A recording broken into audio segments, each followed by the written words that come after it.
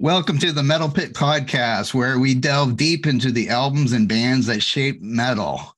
Please visit us on our website at www.themetalpit.org, and you can find us on Facebook and Instagram at The Metal Pit and on YouTube at The Metal Pit 666. Today, we are going to discuss the 1988 album Justice for All by Metallica. Today, I have with one of my fellow writers on the Metal Pit, Jason. How are you doing today, Jason? Hey, Blake, I'm doing really good. How are you? Good. I'm happy to have you on here. It's your first podcast episode with me. You popped my podcast cherry right here. Yep. Yes. And let's see. And who better to talk about than Metallica, I guess, on the first one. Now, this is the second episode. This is our 15th episode. And well, two of them were 15 interviews, already, eh? Wow. but we've had 13 albums we've done, or this will be our 13th album, I guess. Wow. Wow. And we started with Master of Veterans Puppets. now. Me and Georgina did Master of Puppets. Yeah. That was our first one. We weren't very experienced in the thing, so we're getting better with each time, I believe. Yeah, they seem to be coming together quite nicely. I feel like you got a system going now and it's working. Yes. Yeah. And actually, I'm going to change it up on this one. But I will leave that till the end. It's just instead of doing the top 10 songs of a band, which I've been doing, we're going to do the top 10 albums from the year that this album came out and just compare our list of our top 10 albums and see where Injustice for All fits, or if it even fits in our top 10. You never know, because there's a lot of good albums that year. I'm very curious about yours. So it's going to be fun to compare. Yes. And why don't you share with us or share with our listeners your experience in writing with metal media outlets over the years? Sure. So I started I'm not going to call it a career, but an interest in metal journalism, so to speak. Probably it's been over 20 years now. And I started, if anybody knows, Brave Words and Bloody Knuckles, the magazine out of Toronto, which is now bravewords.com, Canada's biggest metal, I guess, magazine at the time, and probably still pretty big on the website there. But yeah, I just wrote one. I was a big fan of Meat magazine back in the day, and then Meat kind of turned into Brave Words and Bloody Knuckles, BW and BK, and just on a whim, I emailed Tim Henderson, Metal Tim Henderson, and asked if he was looking for any writers. And I wasn't experienced at all. I just had an interest in writing and a love for metal. And he said, "Yeah, sure, let's give it a shot." So I actually started writing for the print magazine when it was still available. If you remember, you could get that magazine at HMV and different record stores and bookstores, and it was always packed with the CD, the Bloody Knuckles sampler. So yeah, I had quite a few reviews and feature articles in the magazines over the years, and then transitioned to bravewords.com, where I did that for a number of years. Kim also did a lot of work on bravewords.com, helped get their social media presence together, and did a lot of early work for their social media stuff and just general help. So we both worked a lot on Brave Words. While I was at Brave Words, I had an opportunity I was approached by Metal Injection, which is probably it is the biggest metal website in the world. And they approached me if I wanted to contribute. And so I think that was back in 2015 or 16. So I contributed a few pieces here and there while still working at Brave Words. And then I eventually had two semi-regular features like that would appear all the time. So I had one on brutal death metal, and then I had another one on Norwegian black metal, and those became quite popular on Metal Injection, and also did reviews and interviews. And then from there, I guess at the same time, I also had an opportunity to work with Banger TV. Probably everyone knows them through the Iron Maiden movie, Flight 666, with Sam Dunn. So I worked with Sam Dunn. He invited me over, and I traveled to Toronto from home and worked with him on his Lockhorn series that he was doing at the time. And at one point, I think I was the most, uh, not, I was at that time, I was because they had guest hosts, I was the guest host that appeared most. Hmm. Hmm. Um, so that that was fun, and really enjoyed doing that. And then with Kim, we've had many opportunities to travel to festivals around the world. We've been to Norway, France, the Netherlands, all over the place, covering metal, some of the big metal fests, and then locally as well. We've been to numerous shows over the past 10 years, covering for Brave Words and all these other sites and media outlets that I mentioned. So yeah, that's basically me. I've been listening to metal since 19 probably 83. So yeah, it only made sense to get into journalism. And now I'm happy to say I'm at the Metal Pit, which is awesome. Always been a big fan of the Metal Pit, even when doing working for these bigger sites. The Metal Pit was always something that caught my eye. So I'm very proud to be uh, doing work for you in the Metal Pit. Well, thank you. I'm very happy to have both of you with us now. Now, I was actually going to ask you also when you first got into metal, you said 1983. So, what band or bands was it that got you into metal? Well, my first experience, I think I wouldn't call this metal, but my mom was the first one to really get me into it by taking me to a Joan Jett concert. Now that's Hmm. not metal, but when you're, No, but yeah. when you're fairly young, it's a pretty heavy rock. Yes. And then I ended up, I had a huge crush on her after that, and bought the album and put another dime in the jukebox, baby. That's I so I had was that really album into. too. So, Did you? Yeah, yeah. And then my dad was always a big metalhead, big rock guy.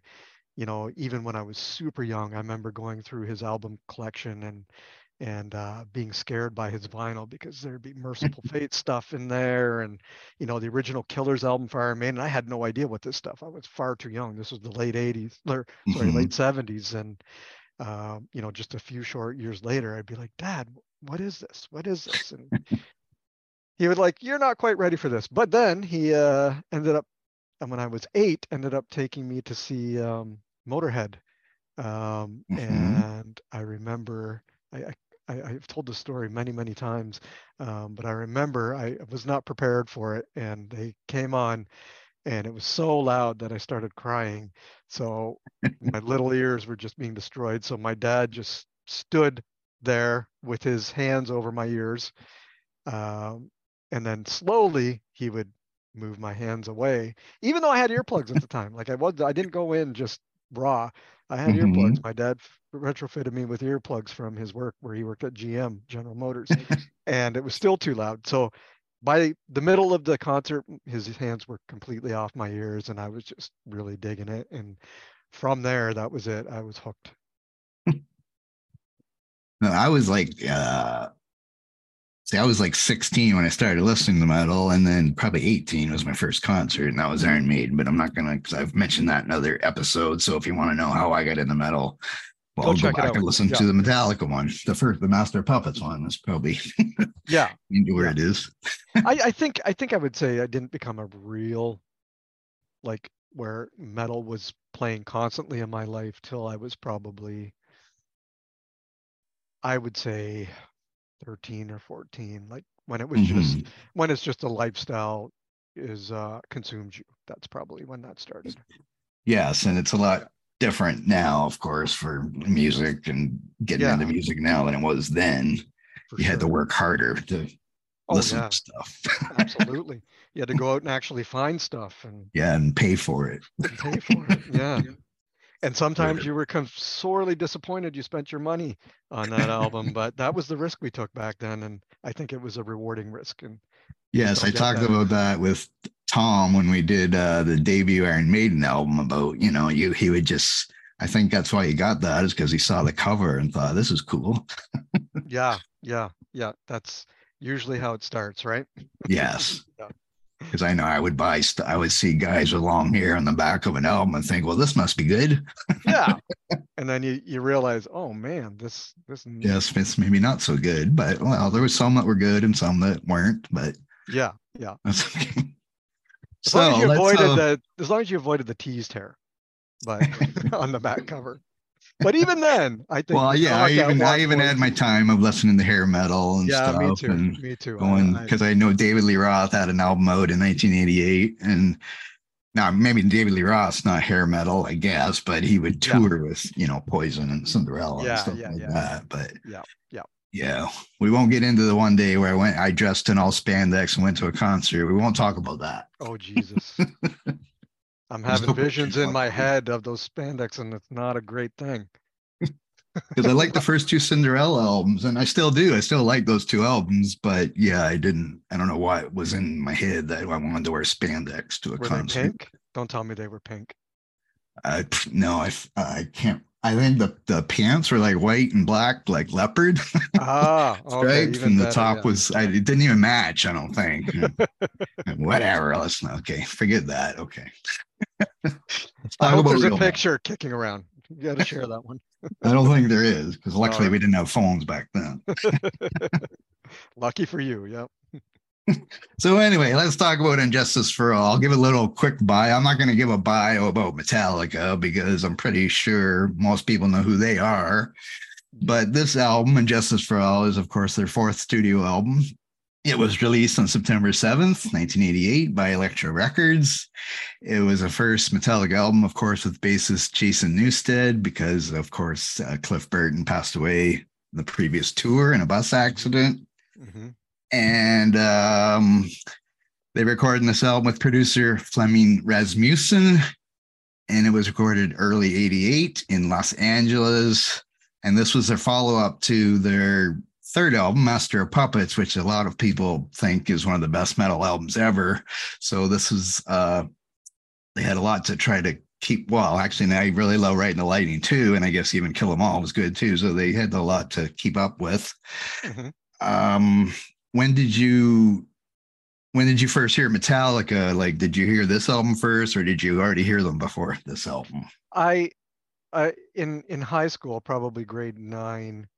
Um, uh, I I think I first heard them in shop class at some point, and it would have been probably Ride the Lightning. And I Mm-hmm. wasn't. It didn't really immediately catch me then. It wasn't something that was on my radar because I was a huge Megadeth fan at the time, and I Mm-hmm. didn't know the drama between Metallica and Megadeth. Like I wasn't, to be honest, I wasn't really familiar with Metallica. I was super into Megadeth though, Mm. and I just hadn't learned about all that drama. I didn't even know. I don't even think I knew Dave Mustaine was in Metallica at the time, or was in Metallica at the point some point. But yeah, my dad was a huge Megadeth fan, and he really got me into Megadeth. And then I discovered Metallica. Like Justice would probably be the first album that I truly fell in love with and Mm. played it like day in, day out for months and months and months, and probably bought the cassette 2 or 3 times because my Walkman chewed it up so much. That's how much I listened to it. And it also probably destroyed a lot of my hearing. It's probably I think I have a lot of hearing problems, and I'm pretty sure it's Justice for All that did that to me. But yeah, Justice would be the one, my my true love of all the Metallica albums. Okay, now again, I'm not going to repeat my story, but I've listened to Metallica since the first album. I heard "Hit the Lights" on a heavy metal radio show, so this will be the fourth album that I purchased or whatever. Hmm.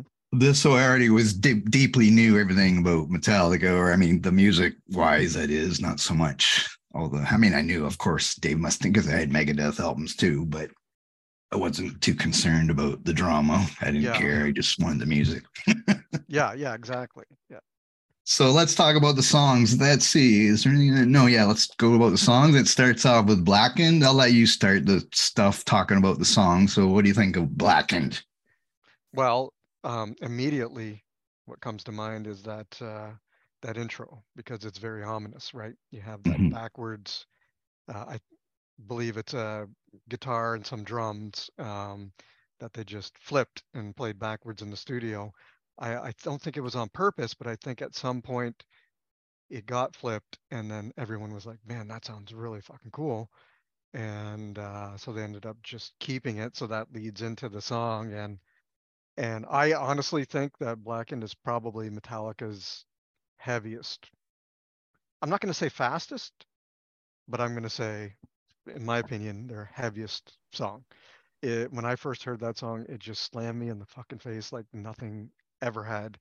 And I, the really cool thing about that song is that it's a pretty simplistic riff, but the riff they managed to change the riff enough in its sequencing and the way it's presented that it just sounds fresh every time you listen to it. So and it's the first song that Jason Newsted ever wrote. And I don't think he wrote the whole thing, but he wrote the main riff. So that main riff that everybody knows, that was from Newsted. And I believe him and he was over at James's place in California somewhere, and they were just jamming, and he pulled that riff out, and James was just like, play that again, and ended up, I think, constructing the song in that during that jam session. For the most part, it went through some different iterations, and if you get the extended version of Justice for All, you can hear all those early tapes. And the song is a bit different. It actually includes a lot of riffs from other songs on Justice. So it wasn't fully fleshed out during that jam session, but the core idea and that core riff were fleshed out, and then everything was built around that. Also, I think it's Metallica's lyrically. It's a brilliant song because it's a really socially conscious song for the time.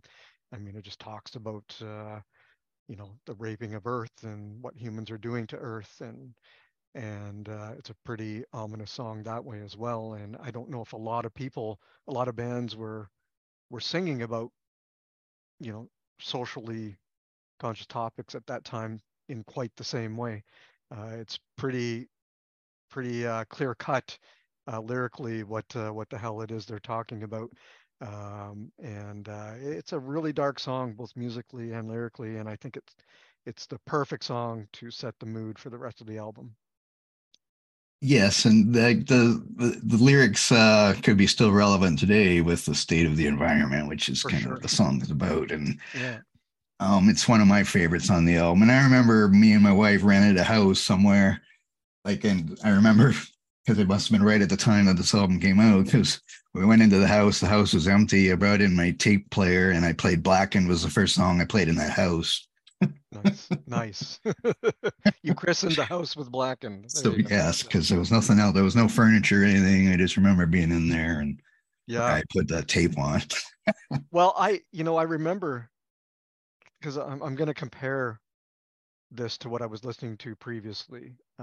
Before I got Justice, again, I was listening to Megadeth. So Far, So Good, So What was probably the main one.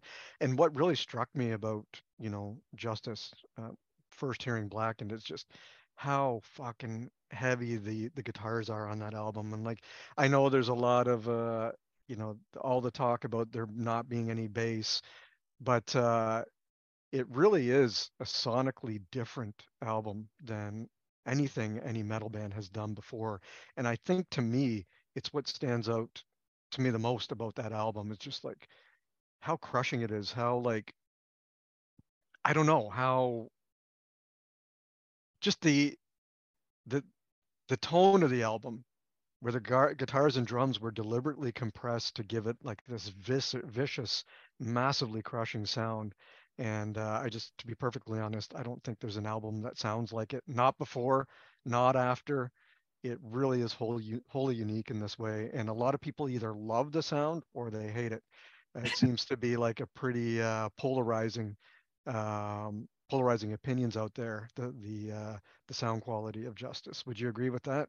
That Well, it's I know reading researching for this podcast, I know every thing I read was like you can't hear the bass or whatever.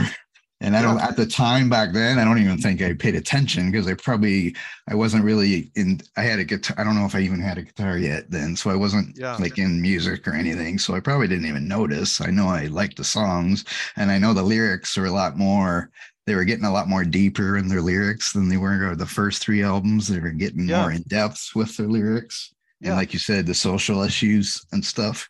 yeah. I think when I like Justice was my first album, but then I got into Metallica after, and Master Puppets would have been the next album I got into after Justice. And what I always think about Justice is that it after listening to Master that it they just they just took everything that they had in Master and dialed it up in frequency. Like, I mean, as far as the heaviness, the tone of the album, like you said, the lyrics, just the bleakness of the album. Where Master, I don't consider it a bleak album, and I also Hmm. don't consider it an uplifting album. It's just a really fucking solid metal album. It doesn't really kind of pull any emotions either way like that for me. It's just a really solid collection of songs on Master. But on Justice, it really is bleak. And like it really, for me anyways, that's what really appealed to me. Like it when I listen to it, it puts me in this zone, in this state of mind, and it sucks me in. And Hmm. it's not necessarily the songs themselves that do that. I think it's the just the overall sound of the album, the approach that they went with the album. There's just something that really pulls you in to it. And I've heard the guys say before, talking about Justice, the Metallica guys saying that those songs they don't play them a lot, and even when they were rehearsing them and early on for the album, and when they were on the Justice tour, actually it was Newsted I heard say this. He said that those songs on Justice actually become a part of you. Like in order to play them, you have to give it. They literally become part of your being like no other Metallica song did for him. And he said it. And I think it's what it expresses what I'm talking about. Like it's just that it sucks you in this way that maybe Master or Kill 'Em All doesn't necessarily do. All great albums, obviously, but just something about Justice that is a bit different that way. Well, I wonder if the bleakness might be also caused since they lost their friend there in Cliff Burton, Oh and so yeah, that might have like affected their lyrics too, yeah, maybe. and they And talked about there's, it. I yeah, think I I think you're right. I think they went into this album, writing of this album in a very vulnerable state mentally, yes, and I think absolutely the sound quality has a lot to do with that. I don't know if you knew this, but just is it okay if I bring up a quick point about the album, sure, yes, um, about the recording of the album? They actually, as you mentioned at the top, they recorded with Fleming Rasmussen, who did Master of Puppets and Ride the Lightning prior. But before they got Fleming for this, they actually tried to get Mike Klink, who recorded. He was a sound engineer, producer for Guns N' Roses' Appetite for Destruction, because hmm, Lars loved that album. He loved he loved how raw and how much energy there was on that album, and he wanted to kind of get that rawness and energy for Justice. And so they brought him in and they recorded a couple of songs with him. And James was not having it. He was just like, no, man, this guitar, he didn't even like Guns N' Roses at the time and hated Appetite for Destruction. And so he was kind of against it the whole time, but Lars being Lars had his way. And so they tried it out. And he was like, the tone of the album just sounded like his guitar tone. He was like, there's no fucking way I'm not on board with this. We're not doing it this way. So yeah, Fleming, they ended up calling Fleming and he was able to do it. So thank God, because, I don't necessarily ever want to hear Justice with the guitar tone of Appetite for Destruction because it would probably ruin it for me. I'm sure it's on YouTube somewhere. Somebody's probably fucked with it in a way that you could probably hear it like that. But no, it wouldn't have been the same album. yes. And actually, I checked out the set list FM or whatever. So I have some notes about every song you mentioned about them not playing many of these songs live. So that's why I did this. So Blackened has Yeah. been played 526 times live, which is one of the higher ones on the album. Yep. Yeah. but there's a lot of long songs on here, like And if you were to Justice. compare that to Master of Puppets, which has probably been played 20,000 times, right? Like that I just did, yeah, shows. I didn't look that up, but Yeah. well, one is a pretty good one. It's 1,569 times, so a Wow. thousand times more Yeah.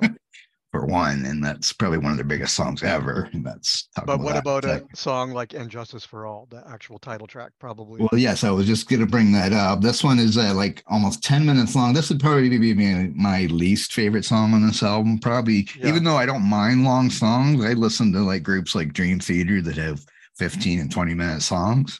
Yeah. But this one just seems to drag on a little bit for me. Probably the only one that I would say is my least favorite on this album. It is the second song, right? Yes, it is the Okay. second song. So we segued. This is good. Yes, sorry, yeah. I would agree And with you, this Blake. this I one has feel been like this. only been played. Wait, where did I see? Sorry, I had it wrote down here. No worries.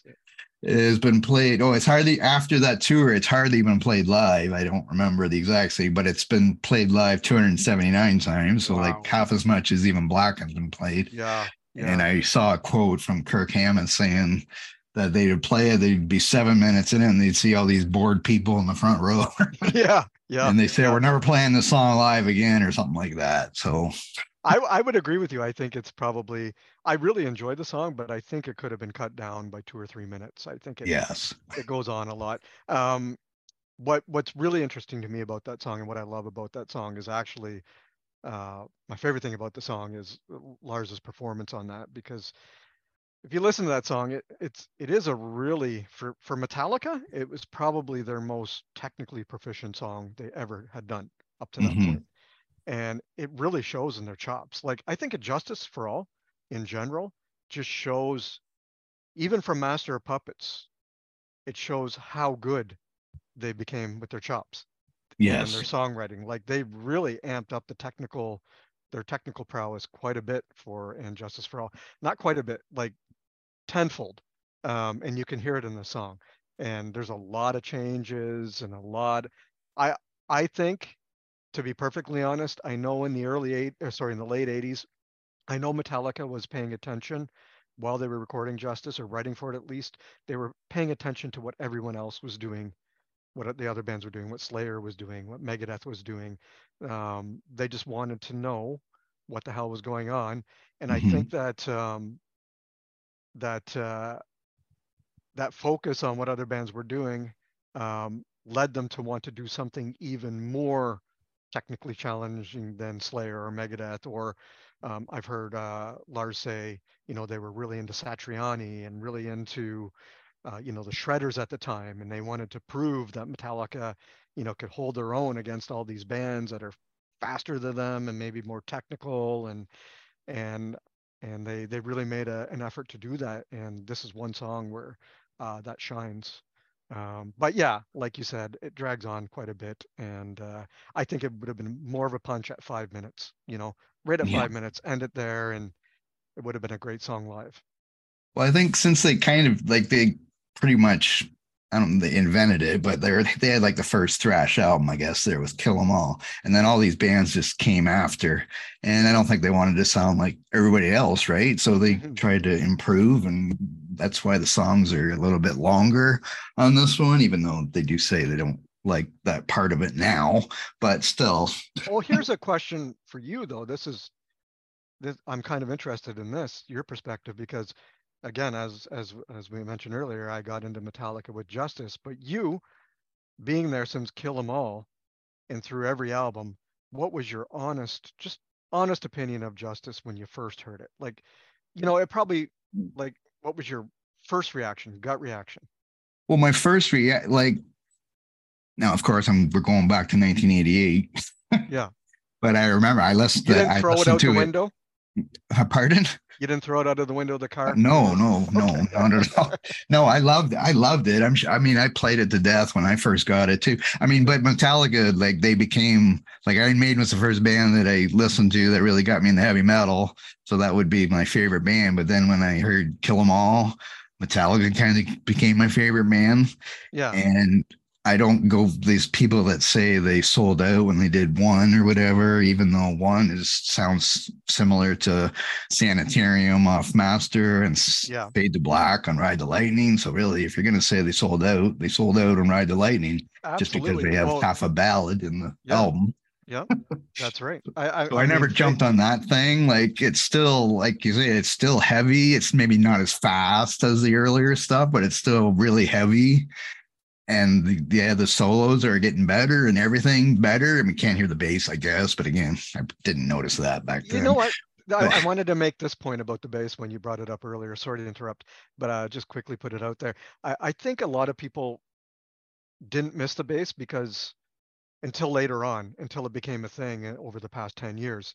But I yes, don't remember back then everyone really being like, oh my God, where's the fucking bass on this album? yeah, I was Certainly, going to say that too, actually. yeah, because there's so much bottom end in just the Yes. tone and the drums and like that you don't really, so much bottom end to begin with that it, you know, a clangy bass might have sounded a bit weird on top of that, you know?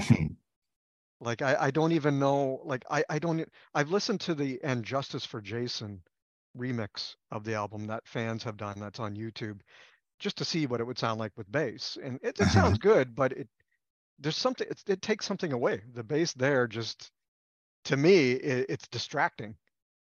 And maybe Mhm. that's because I've been listening to the album the way it is. I have Yeah. been listening to it for the past 30 years. That when suddenly there's a bass in there, you're just like, this doesn't sound right, you know?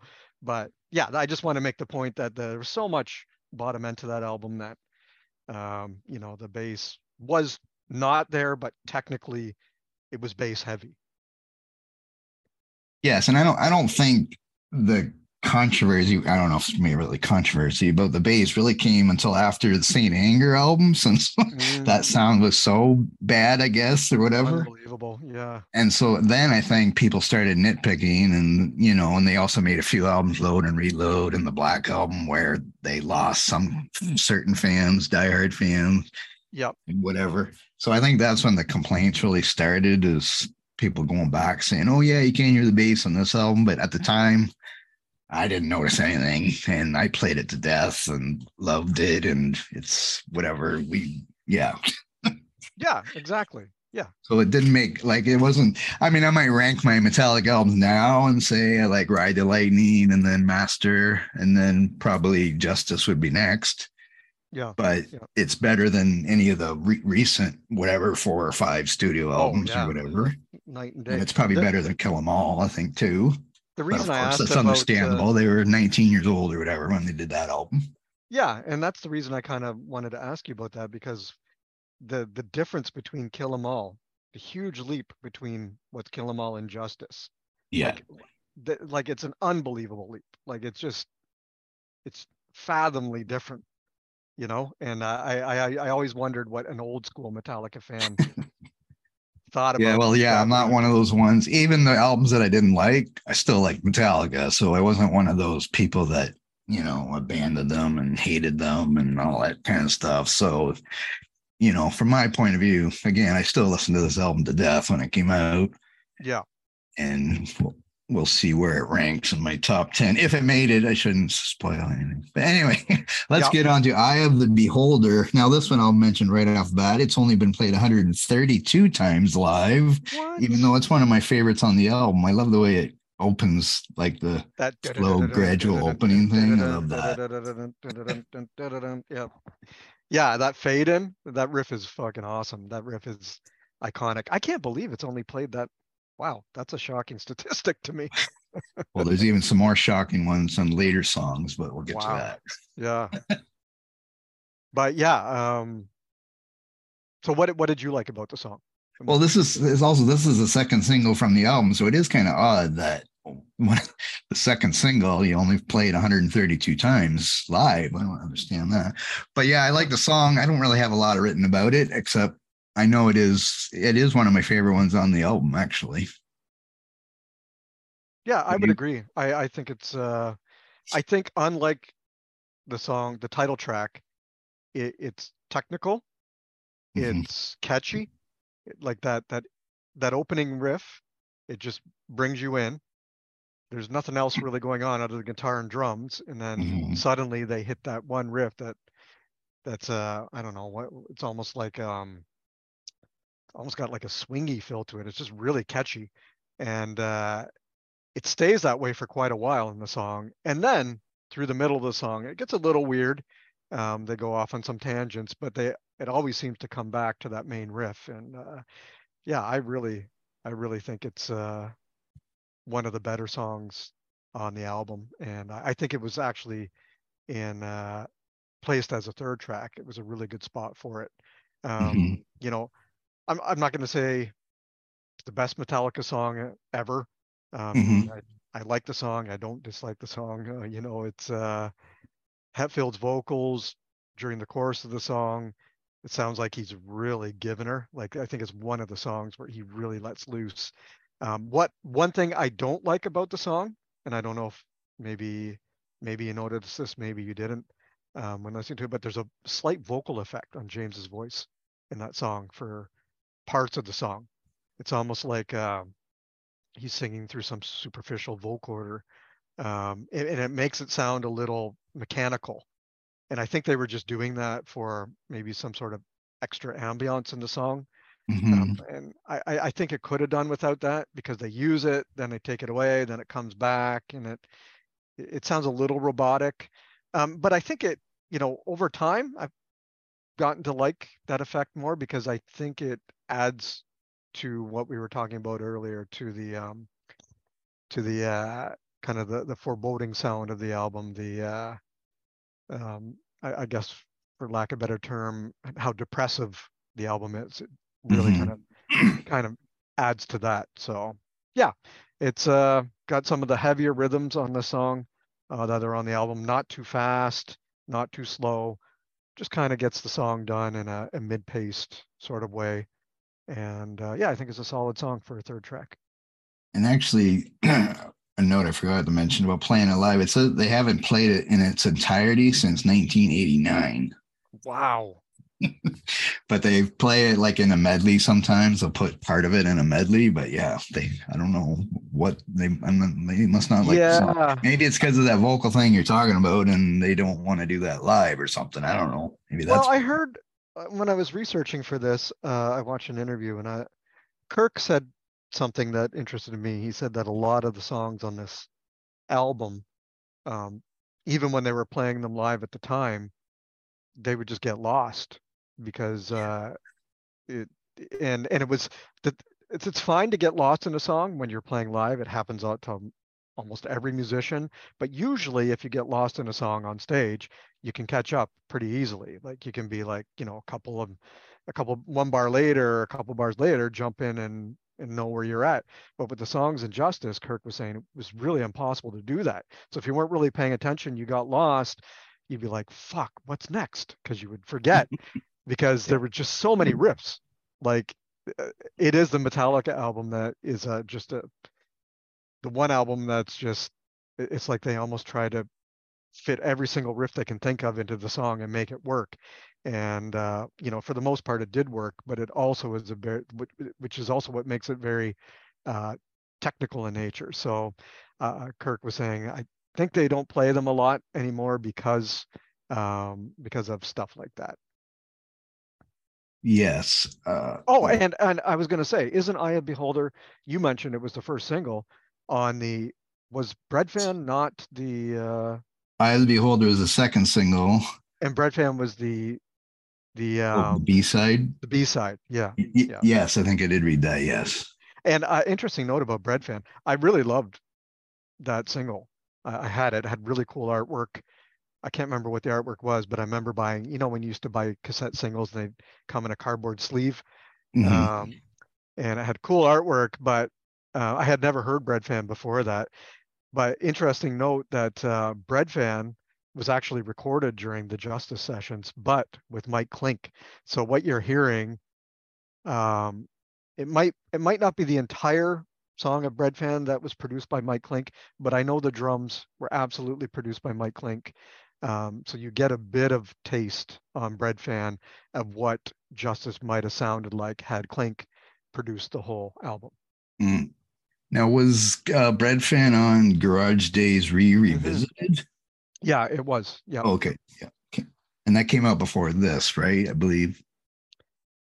Yeah, I I think think it it, did, yeah, because it said I read that Jason played on that before he played on this. yeah, so they Yeah, okay. recorded Justice and don't quote me on this, but they were both the B-sides and Justice were recorded, I think, around the same time, just different sessions, Yeah. but they were all kind of part of the same session,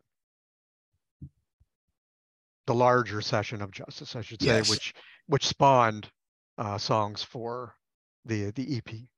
Yeah. And then we go to One, which is probably one of their most recognizable songs. And I already said it's been played over 1,500 times live, which is the almost twice as much longer than any other song on this album.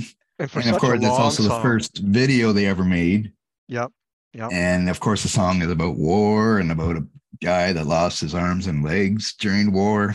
And, hair metal is a big thing, of course, back in this time. And all the videos on MTV or Much Music in Canada had, girls on the videos, but Metallica certainly didn't go that way yeah, with their first video yeah, no. or any I video think, after, I suppose.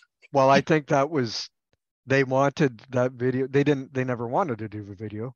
Yeah. And I don't know if they were forced to, but I think it was just part of the times to do a video. And I think their management wanted them to take things to the next step. And they're like, okay, if we do this video, we're doing it our fucking way. And, Mm-hmm. we don't give a shit if it gets played on MTV. We're just going to do this thing our way. And as for those that have watched the video, it absolutely goes in hand with the bleakness that I was talking about of this album. Like that's Mm-hmm. one fucking bleak video. And even to this day, like I'll watch reactions on YouTube of like, you know, one of the I think one is one of the probably most reacted to songs for non-metalheads. And I love watching non-metalheads like rappers just watch that video and react to the song in the video. And some of them come out of it in tears, man, and like blown away. Some of them don't even finish watching it because they're like they're just like this is just so fucking bleak and dark and really hard to watch. And then you have other people who are non-metalheads that do these reactions that fall in love with Metallica because of that song and in that video. So Mm-hmm. I think it's to me it's a song that changed thrash. I Mm-hmm. would say it's the one song that changed thrash at that time, because I think a lot of bands afterwards, um, really took the success of that song and not necessarily copied it, but somehow emulated it. And I think every thrash album had its own one after Yeah. that. Yeah, I know. I'm pretty sure Testament didn't have a ballad until they No. saw this, and then they And had then their they did the ballad ballad. called The Yeah. Ballad, Yeah. which is good too, because I like Testament. Yeah. And it was a great song, But yeah, and it's not it's not the most uplifting video you'll ever see, but that's Metallica, right?